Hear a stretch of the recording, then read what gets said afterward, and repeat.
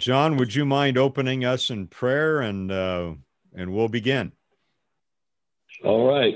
Thank you, Father, for our time together today, for our new study that we're going to have in the book of Daniel, and that you would give us the ability, Father, to understand and to be able to realize what's really going on as Michael gives us the study.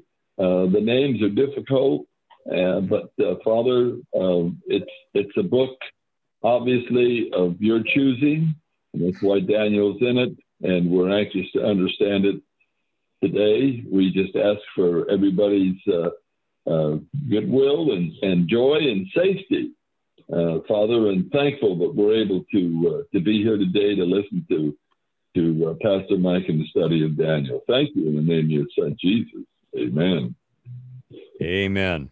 And we want to thank you guys for allowing us the time away that we took over our holiday season, and we really appreciate it.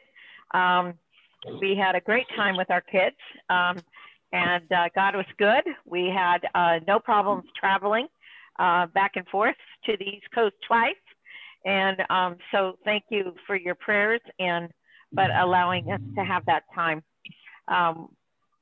As we've said, we just really feel like it's an important time in our lives and our kids' lives to stay connected physically as well as Facebook or whatever, not Facebook, but FaceTime. And so we've just had some great times with just the four of us together, or the three of us and Harley, Heather's puppy. Yes. They're a pair. All right, let's get going. And thank you, by the way, for your suggestion that we look at the book of Daniel. This is going to be a trip. This is going to be fun, and it's just it's a trip in our generation was not a good thing. Well, so a good trip. You gotta, yeah. All right. There and today will be somewhat of a shortish introduction to Daniel, and then next week we'll jump in verse by verse and get going. There's many ways that we can approach this study, and what I wanted to do is, even before we set the historical context, I want to we'll read the first one or two verses, and let it open the door to the incredible history, the adventure, the eschatological wonder of the writings of this amazing man named Daniel. So let me read the opening passage. Let God launch us on this journey together, and then we'll back up and look at the context and the historical setting, which is very fascinating in and of itself. So I'm going to read here from the New Living Translation. Daniel chapter 1, verse 1. During the third year of King Jehoiakim's reign in Judah, King Nebuchadnezzar of Babylon came to Jerusalem and besieged it. The Lord gave him victory over King Jehoiakim of Judah and permitted him to take some of the sacred objects from the temple of God. So Nebuchadnezzar took them back to the land of Babylonia and placed them in the treasure house of his God. The word them there refers to the treasures out of the temple of God. He stole many of those and put them in his own temple to his own God. Before we go on, and this is why I saved the historical context for a couple of minutes now, there is an amazing truth, an eternal principle about God in the first two verses here. And it hit me between the eyes when I was reading it last night. And that is that God allows scoundrels to help accomplish his will. And if you, excuse me, if you think about your life, thinking about my life, there have been very strange folk in my life that God has used to accomplish his will. And sometimes we don't think about that because we just look on the outside and we say, well, who are they? But God has a plan for them and a plan for the kingdom. And in his amazing sovereignty, and this goes along with why God allows bad things to happen. And of course, that goes to the Garden of Eden and such. But he allows weird people to be intimately involved in the accomplishment of his will. And so I want to let that sink in because especially as we look at the world surrounding us today, a lot of things seem topsy-turvy. You look at the cancel culture and the violence and a lot of these things. And remember that God is still sovereign. And Dr. Michael Wright, by the way, those of you know Dr. Michael Wright may remember that his wife, Sue, went to heaven on January 2nd. There was a beautiful celebration of life last Tuesday in her honor. But anyway, he often says, when you see conflict, when you see things upside down, always look for God and what he's doing in the midst of that. And that involves getting on our knees. I found, and maybe you do, I don't have the immediate capacity to look at chaos and be able to see God in the midst of it. I have to stop, get on my knees, and pray that God will show me the situation with his eyes, not with mine, because mine are faulty. All of us have filters based upon our lives and experiences, our hurts, our joys, all of that fits into it. But to stop and say, okay, God, please let me see this situation. Please let me see this person, whatever it might be, through your eyes so that I can see what you're doing and then join you in that particular process. So that I see in these first two verses. So my encouragement to all of us as we reflect on verses 1 and 2 is to approach these circumstances. Oh, good. We're from to approach these. Hang on. They always come here. To approach these circumstances, trying to see God's eyes in trying to see them through God's eyes in the process. So let me read these first two verses again, let them sink in, and then we're going to go into the historical context of what we have here. Here it is again.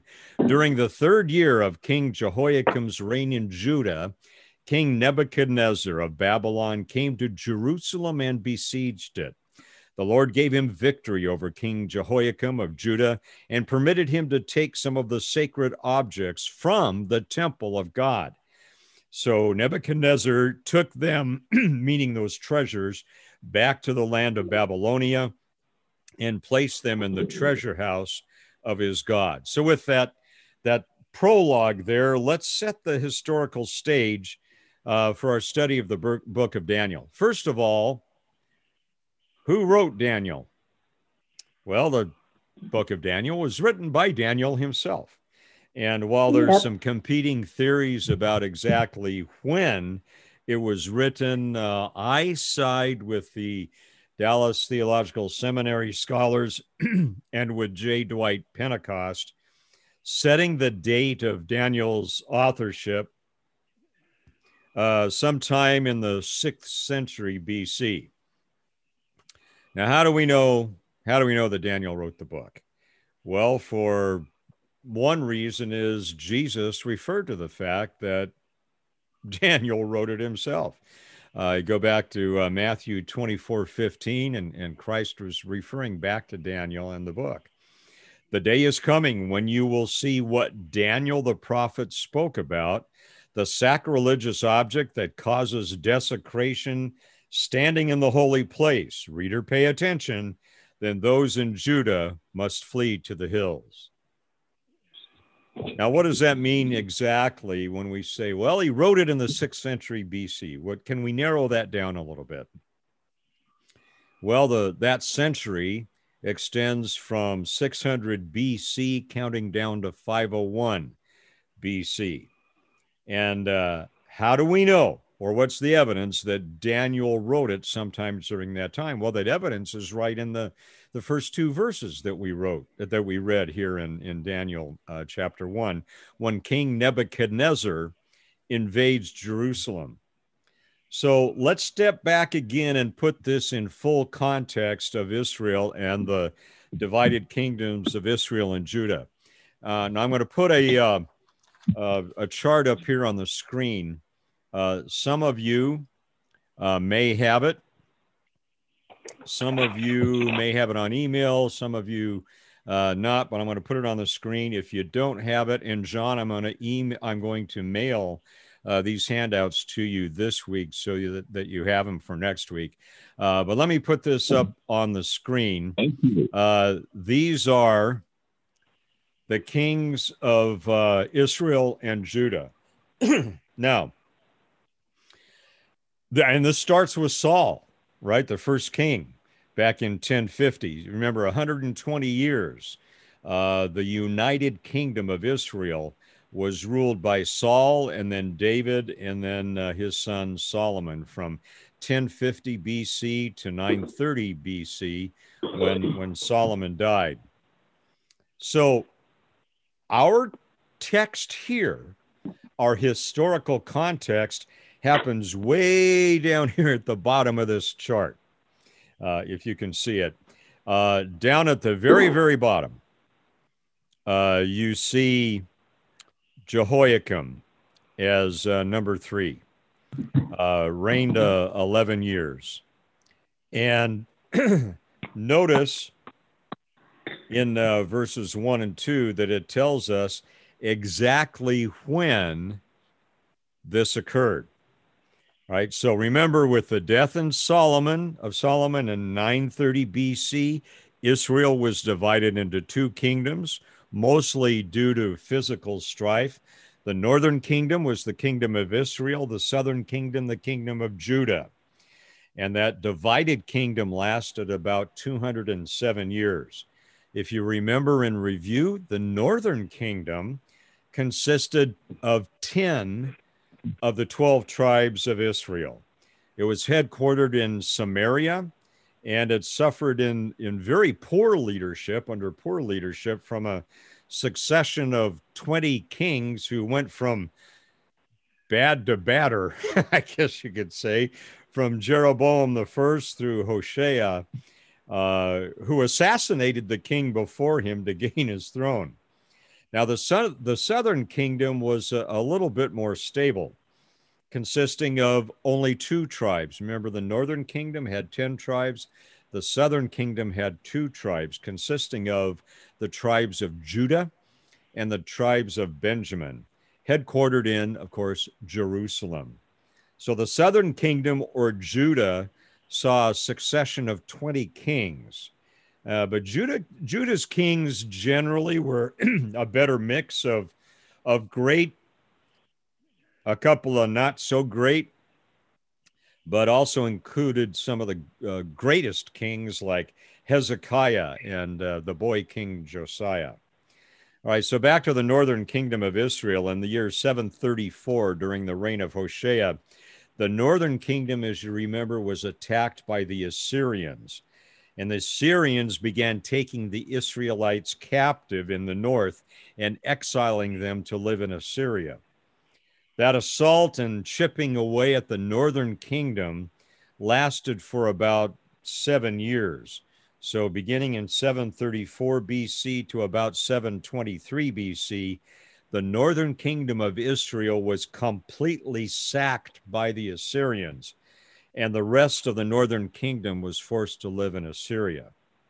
So these 10 tribes, that's why they were called, of the northern tribes, that's why they were called the lost tribes, because Israel pretty much in the northern kingdom disappeared off the map, and they were never allowed to return to Jerusalem.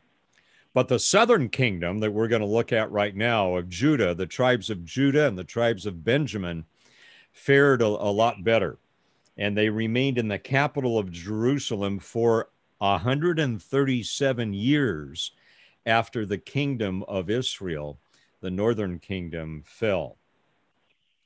But Judah was destined for its own judgment as well. In 597 BC, Jerusalem falls at the hands of Nebuchadnezzar of Babylon, and he's going to play a major part in this book of Daniel. Nebuchadnezzar goes and he captures Judah's king, Jehoiakim, and he takes him as a prisoner to Babylon. Zedekiah then is set up as a puppet king under Nebuchadnezzar, and he rules the southern kingdom for about 10 years. And then finally in 586 BC, remember the first assault is in 597 BC by Nebuchadnezzar. And then in 586 BC, King Nebuchadnezzar finishes off Jerusalem, completely destroys the city, burns the temple. King Zedekiah, this puppet king that Nebuchadnezzar has set up, was blinded, and he was taken along with the rest of the people of Judah to Babylon. So the people of the southern kingdom of Judah lived in what we call the Babylonian captivity for 70 years.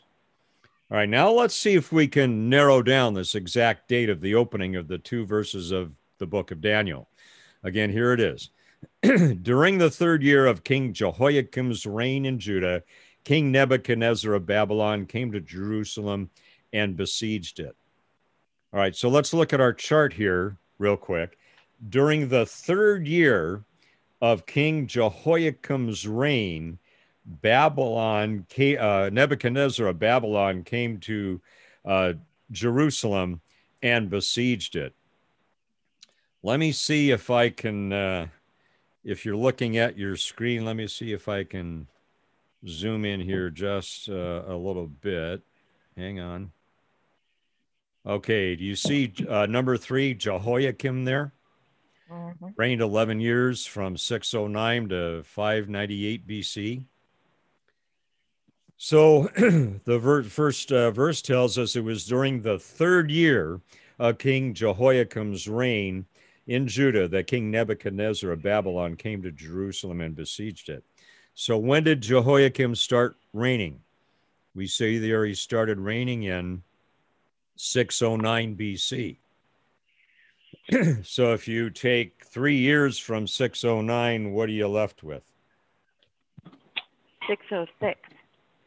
Yeah, so about 606 BC is the historical context of the opening of the book of Daniel that we see right here. That's when Nebuchadnezzar comes to the southern kingdom of Judah, and he's on the attack. And he'll come back after 605 BC. He'll come back in 586 BC. And that's when everyone in the southern kingdom is taken captive for the 70 years. All right, so let's talk a little bit about, I'll bring that off the screen. And by the way, if you have not received a copy of that, you'd like it, message me and I'll be happy to send a copy to you if you would like it. Let's look at this character, Nebuchadnezzar, for a couple of minutes because he plays such a main role here. Nebuchadnezzar, as we enter the book of Daniel here, he's been very busy defeating armies and expanding his empire. In 605 BC, he attacked and defeated Egypt, and in the pursuit of these fleeing Egyptians took territory south into Syria and west into Jerusalem. I'm going to put up another map here, if you don't mind, to give us some context of this. Okay. You see the map there? I hope. Yep. Okay. Look at the top. Nineveh, remember ancient Nineveh and Jonah being sent to Nineveh and all of that? Nineveh was located in, I know it gets a little blurry there, in where modern day Mosul is in Iraq. Oh. Okay, so Nineveh was in the northern part of Iraq. And Babylon, as you see, is toward the southern central part of Iraq. Babylon, of course, no longer existing. It will, as we remember from our studies in Revelation, it's going to be revived, but it's not there right now. Babylon is a little bit southwest of Baghdad. You see it right there in red. And it is Babylon located near the Euphrates River, while Baghdad is near the Tigris River. Baghdad, of course, is where John Engel infamously refers to the bad dude from Baghdad.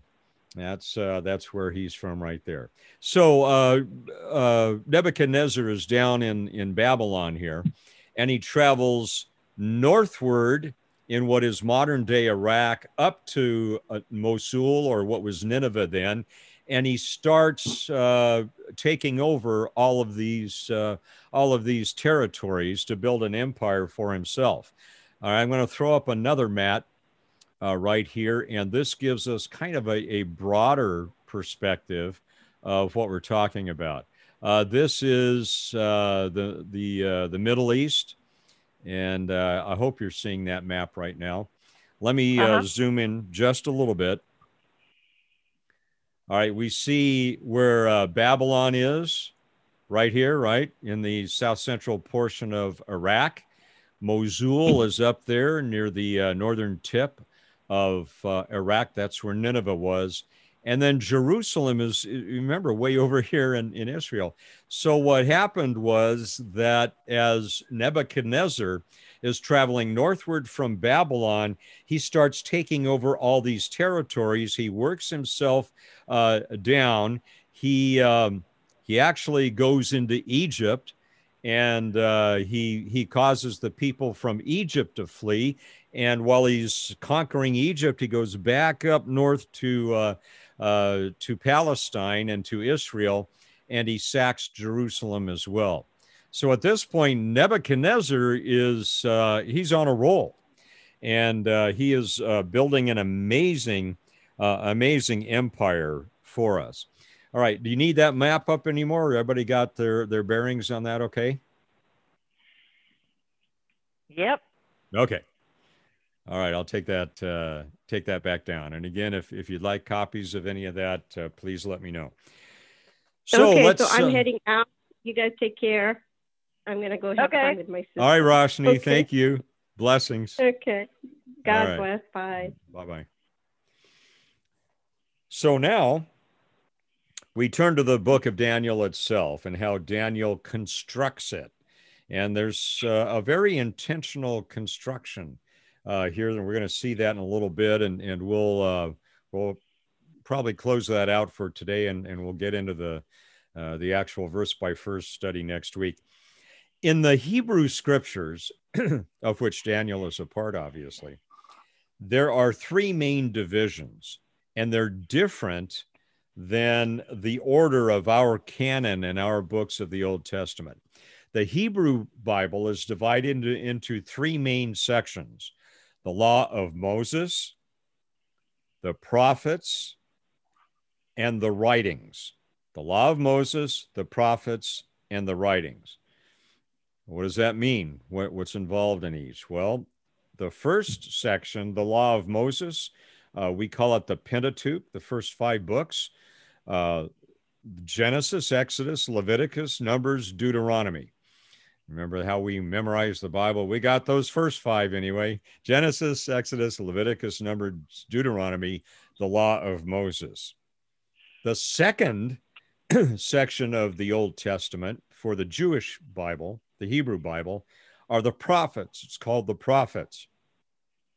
The prophets include Joshua, Judges, 1st and 2nd Samuel are one book. 1st and 2nd Kings are one book in the Hebrew Bible. Isaiah, Jeremiah, Ezekiel, and then one book that contains the 12 minor prophets. All right, who are they? Hosea, Joel, Amos, Obadiah, Jonah, Micah, Nahum, Habakkuk, Zephaniah, Haggai, Zechariah, and Malachi. All right, so you have the main prophets there, the major prophets that we call them, also the minor prophets as well. Who's not in there that I just mentioned? Psalms. Daniel. Proverbs. Oh, Daniel. Right. Yeah, you're right, Lori. But in terms of people, Daniel's not in there. And yet he had a great prophetic voice. Interesting that in the Hebrew Bible, he is included in the third section called the writings. And remember that Daniel wrote this book himself. The writings contain actually 12 books: Psalms, Proverbs, Job, Song of Solomon, Ruth, Lamentations, Ecclesiastes, Esther, Daniel, our book here, Ezra, Nehemiah, and 1st and 2nd Chronicles are actually one book in the Hebrew Bible. So Daniel is included in the writings in this third particular section. Again, he's not included among the major or the minor prophets because God did not really use Daniel to prophetically speak to the nation of Israel. And we're going to find out why, because God had a different assignment for Daniel. So although he had a prophetic voice, it wasn't necessarily aimed at Israel herself, but at some historical and obviously end times prophecies. So here is Daniel, and he's in this this kind of isolated as a prophet in this third section called the writings. Don't have a lot of detail about Daniel as a person, other than he was born into a royal family in Judah. And as we'll see in verse 3 and beyond, he was apparently a very handsome young man with a great intellect. This is one of those just bright, good-looking young guys that was destined to be a leader. And so from the very start, God gifted him in very powerful ways to be a leader, both in terms of his physical appearance, his charisma, but also in terms of his intellect and his deep devotion to God. Now, how old was Daniel in 606 when Nebuchadnezzar raided Judah and Jerusalem and took Daniel captive?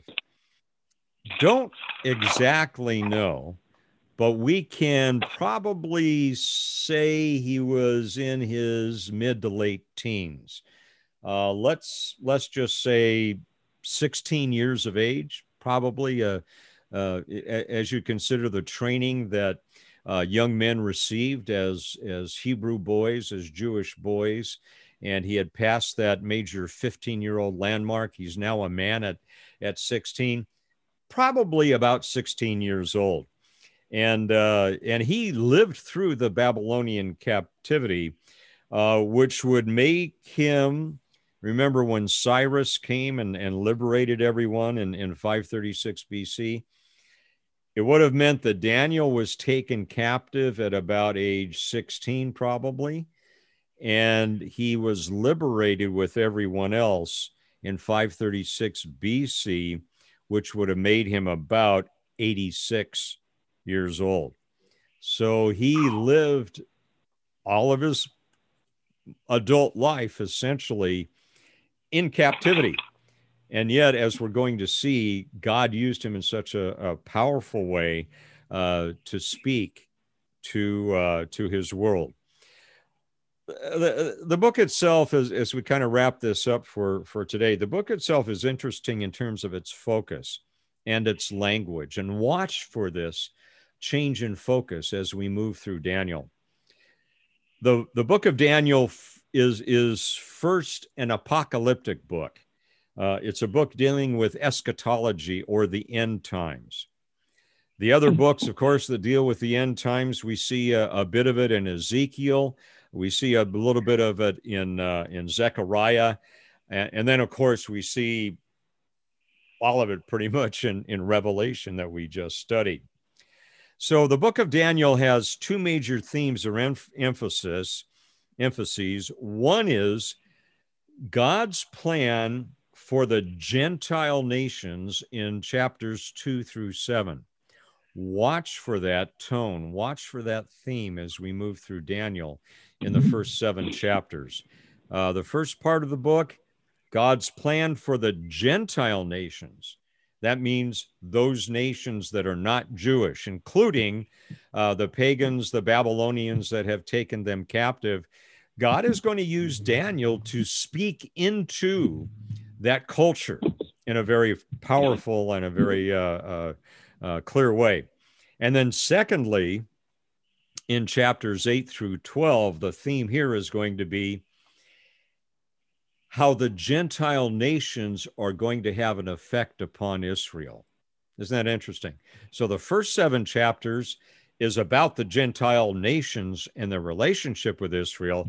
The second half of the book, from chapters 8 through 12, deals with how the Gentile nations are going to affect the Hebrew, the Jewish people, the nation of Israel, as they begin to be prepared to be released by King Cyrus in 536 BC. And if you remember your history, I don't know that we covered it here as much as in the morning church, but when when Cyrus frees the people of Judah to return to Jerusalem, again, none of the 10 tribes of the northern tribe of Israel really got to return, but those 2 tribes of Judah and Benjamin, as they return, God has some specific missions for them. There is a plan for them, and part of those plans are going to be articulated by Daniel while they are in captivity. So it's going to be an interesting journey that we have through the book. There's also, and you're not going to see this because unless you're really cool, and I'm not, and you're reading the text here in Hebrew and or Greek, you won't see it because you're reading it in English. But here's the deal. Chapters 2 through 7, because they were aimed at the Gentiles to talk about their relationship with Israel, Israel taken captive, the first 7 chapters of Daniel are written in Aramaic, not in Hebrew. Now, Aramaic at the time would be considered the English of their time. In other words, it would be the language of the Gentile world. Aramaic would be what you would speak if you were having business dealings with foreign nations and such. It was the language of commerce for the time. So interesting that the first 7 chapters, at least mostly chapter 1 and definitely verses 2 through 7, are written in Aramaic because Daniel and God wanted the Gentiles who spoke Aramaic and read Aramaic, they wanted them to read these prophecies and these lessons from Daniel. The second part, however, is aimed at Israel, or Judah, rather, at that point. So chapters 8 through 12 have described the effect for Israel on how the Gentile nations are forming Israel's future. And so they are written in Hebrew. So the first part, the first half of Daniel is aimed at Gentiles, therefore it's written in Aramaic. The second part of Daniel is aimed at the Jewish people and is written in Hebrew because that is the target audience. All right, so that lays the foundation for our study of Daniel historically. And again, if you would like copies of the Kings of Israel and Judah and any of those maps, just email, text, throw a rock at me, carrier pigeon, whatever you want to do, let me know. And I'll make you, I'll make sure that you get copies of that. Okay. Any questions about the historical context of the book of Daniel? So what you're saying is when you say the Hebrew Bible, you're talking the Torah, correct? Yeah. And remember that there are two versions of the Torah. There is an oral version and there is a written version. And the two are not always quite the same. What we're dealing here, you're correct, is with the written Torah. The books of the Hebrew Bible, and again, divided into those three categories that we talked about a couple of minutes ago: the law of Moses, and then the prophets, and then the writings, which contain a lot of the poetry books, but also contains this powerful book of Daniel as well. So yeah, it contains the Torah, the first 5 books, the Pentateuch, and then the prophets, and then the writings. Correct. Mike, it sounds like Dave is with me, and the history is really nice. I think it's going to be a real interesting lesson. Yes, it's going to be extraordinary. I'm very excited. I remember back when first one of you said, let's do Daniel. And I'm going, oh boy. You're right. Oh, was it you? Yeah. Okay. Well, I'm so glad you said that, because this is going to be an amazing journey. This book is so interesting amazing. already, and he has all those dreams. Mm-hmm. Well, and we get to revisit Shadrach, Meshach, and Abednego, and Daniel in the lion's den, and we get to put it now. We get to lift it out of some sort of vague, well, I don't know, was that mythology or was it history? We now can look at it as history and place it in its historical context. So, again, we begin about 606 BC with Nebuchadnezzar sacking Jerusalem, taking Daniel captive. Now, remember, not everyone in Judah was taken captive at that time. I think the reason, and this is my prognostication, I believe that probably Nebuchadnezzar grabbed Daniel because he was a royal family. And so what Nebuchadnezzar was doing was he was taking the royal leaders captive first. And Nebuchadnezzar was a piece of work. And in the end, of course, we see him as having a severe mental illness. However, there are a lot of people throughout human history who were brilliant, great generals, great warriors, great rulers, great creative geniuses who were mentally ill. And Nebuchadnezzar is one of them. But, and again, this is the interesting thing, just looking at those first 2 verses, verses 1 and 2. God used this corrupt, despicable Nebuchadnezzar, who was feared and wound up really going crazy. God used him for his purposes to give Daniel a voice into the Gentile and the Hebrew or the Israelite world.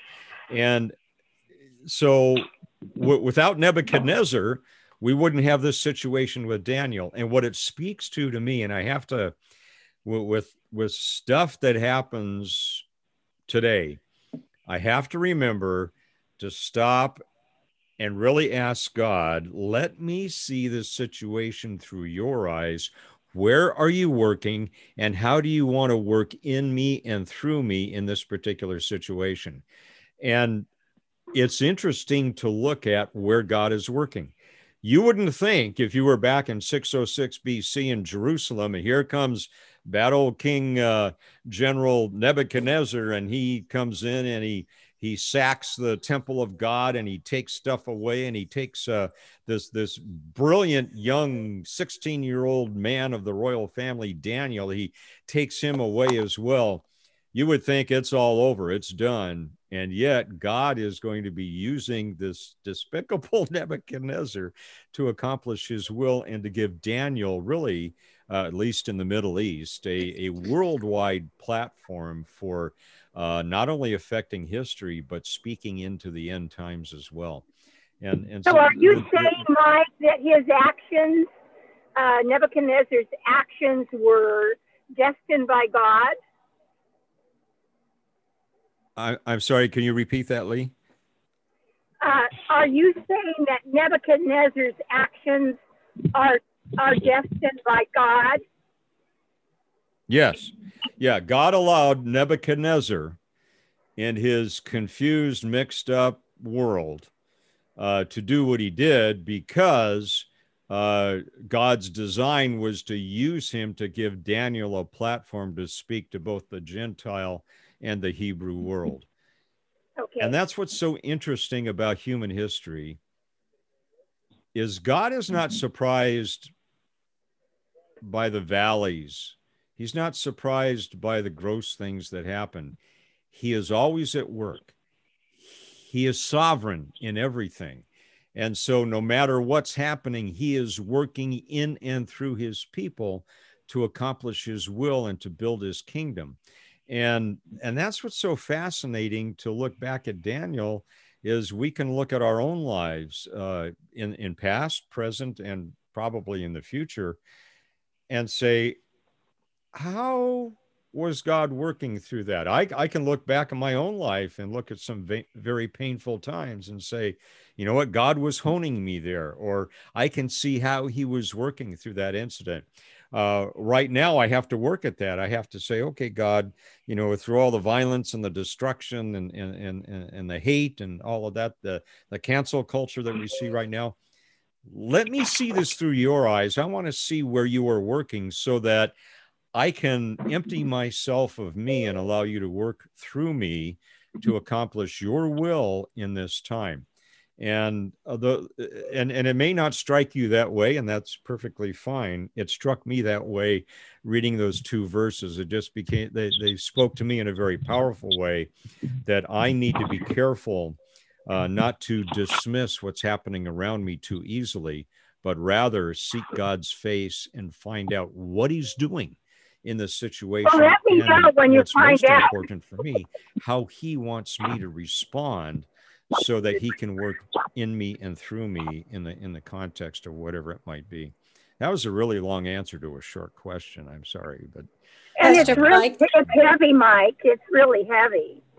Yeah, it is heavy. Pastor Mike. Okay, I opened up my Wiersbe's book. I had to buy one because I didn't have one for Daniel.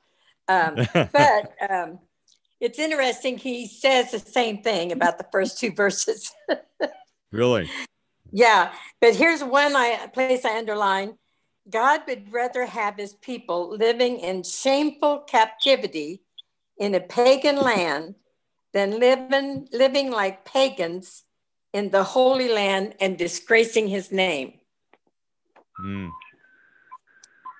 And then back to, such as Lee was mentioning, so wise and powerful is our God that he can permit men and women to make personal choices and still accomplish his purposes in the world. Mm-hmm. And I have to say, I have to trust whatever is happening. God is in control. I know God is in control. So whatever's happening isn't like, I know people are worried that this is the end of the world.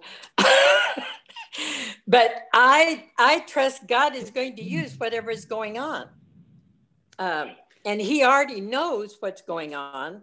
So I don't think he's yet turned his back on us and said, you're on your own now. So I trust that he will accomplish what he plans on accomplishing through these times. And, you know, I always think back to Judah. I mean, there had to be somebody to come along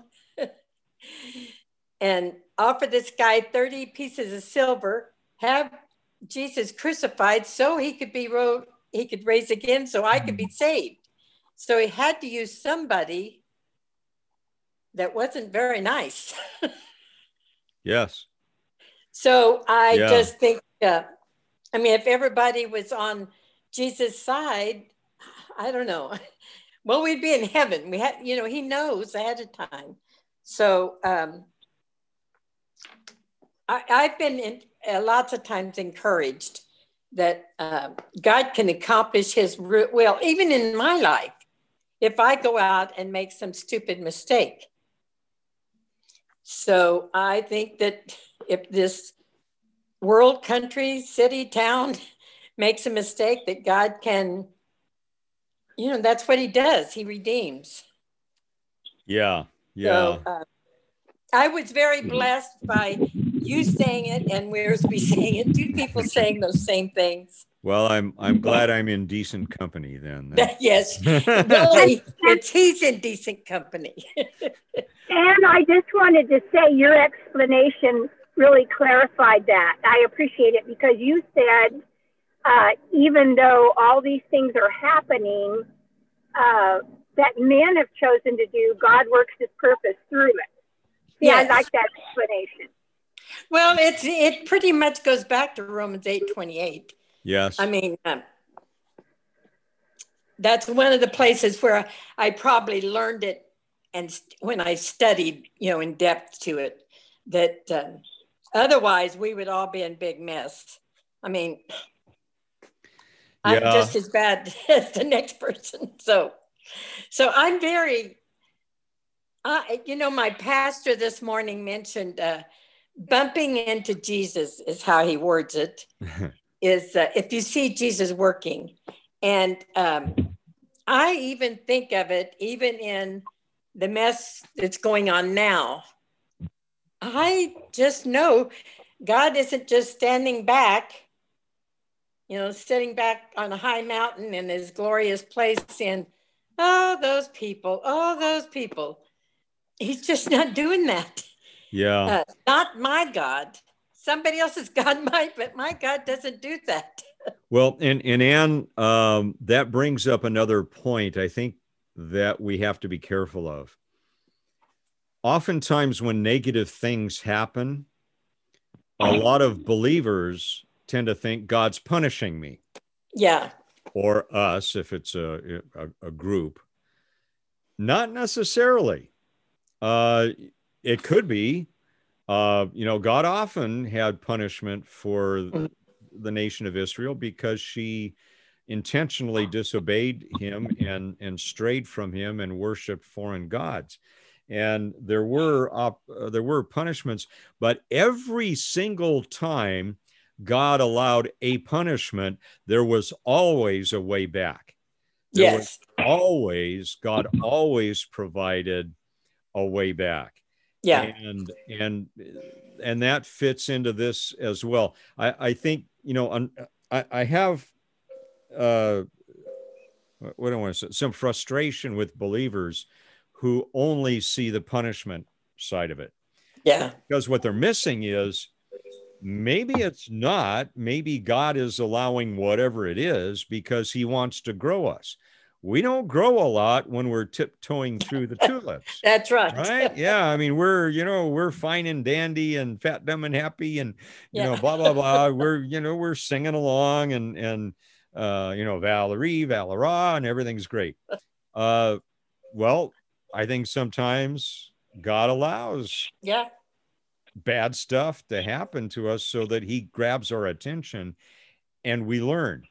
I think, and this may just be me, I think some of the greatest lessons I've learned in my life have been learned in the context of pain, suffering, and or tough times. Mm-hmm. Because that's when we draw near to God and we learn. So anyway, it was something that you said kind of triggered. Well, in James says, if you persevere through the hard times, that's when you'll mature. And he wants us to be mature Christians, not babies crawling around, not knowing. Yeah. Good point. Yeah, excellent.